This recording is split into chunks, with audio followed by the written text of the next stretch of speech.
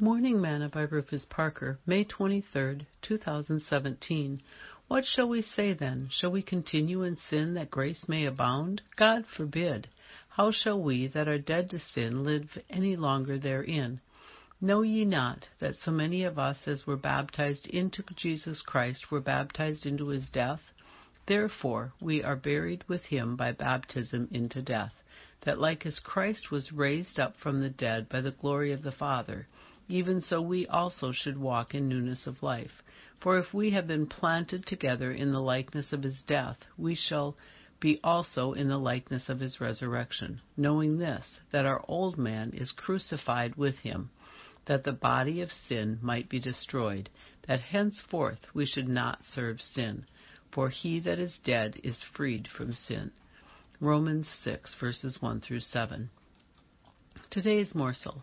One of the things you learn quickly in the military is what certain acronyms mean.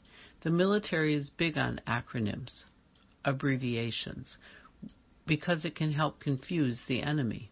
For example, a PCS is a permanent change of station, meaning the service member is departing and is not coming back.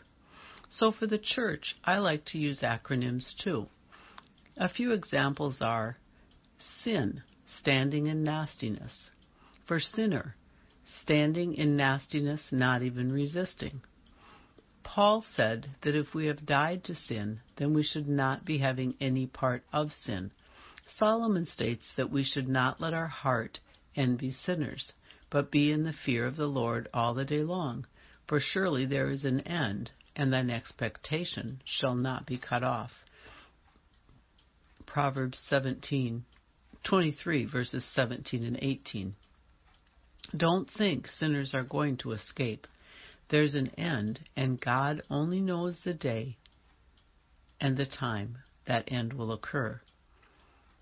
Jude 1, verses 20 through 23 says, But ye, beloved, building up yourselves on your most holy faith, praying in the Holy Ghost, keep yourselves in the love of God, looking for the mercy of our Lord Jesus Christ unto eternal life. And if some have compassion, making a difference, and others save with fear, pulling them out of the fire, hating even the garment spotted by flesh. You can be assured that no sin shall enter there, meaning heaven. Sing, He took my sins away, He took my sins away, and He keeps me singing every day. I'm so glad He took my sins away, He took my sins away. Thought for today, do not envy sinners. There's an end coming.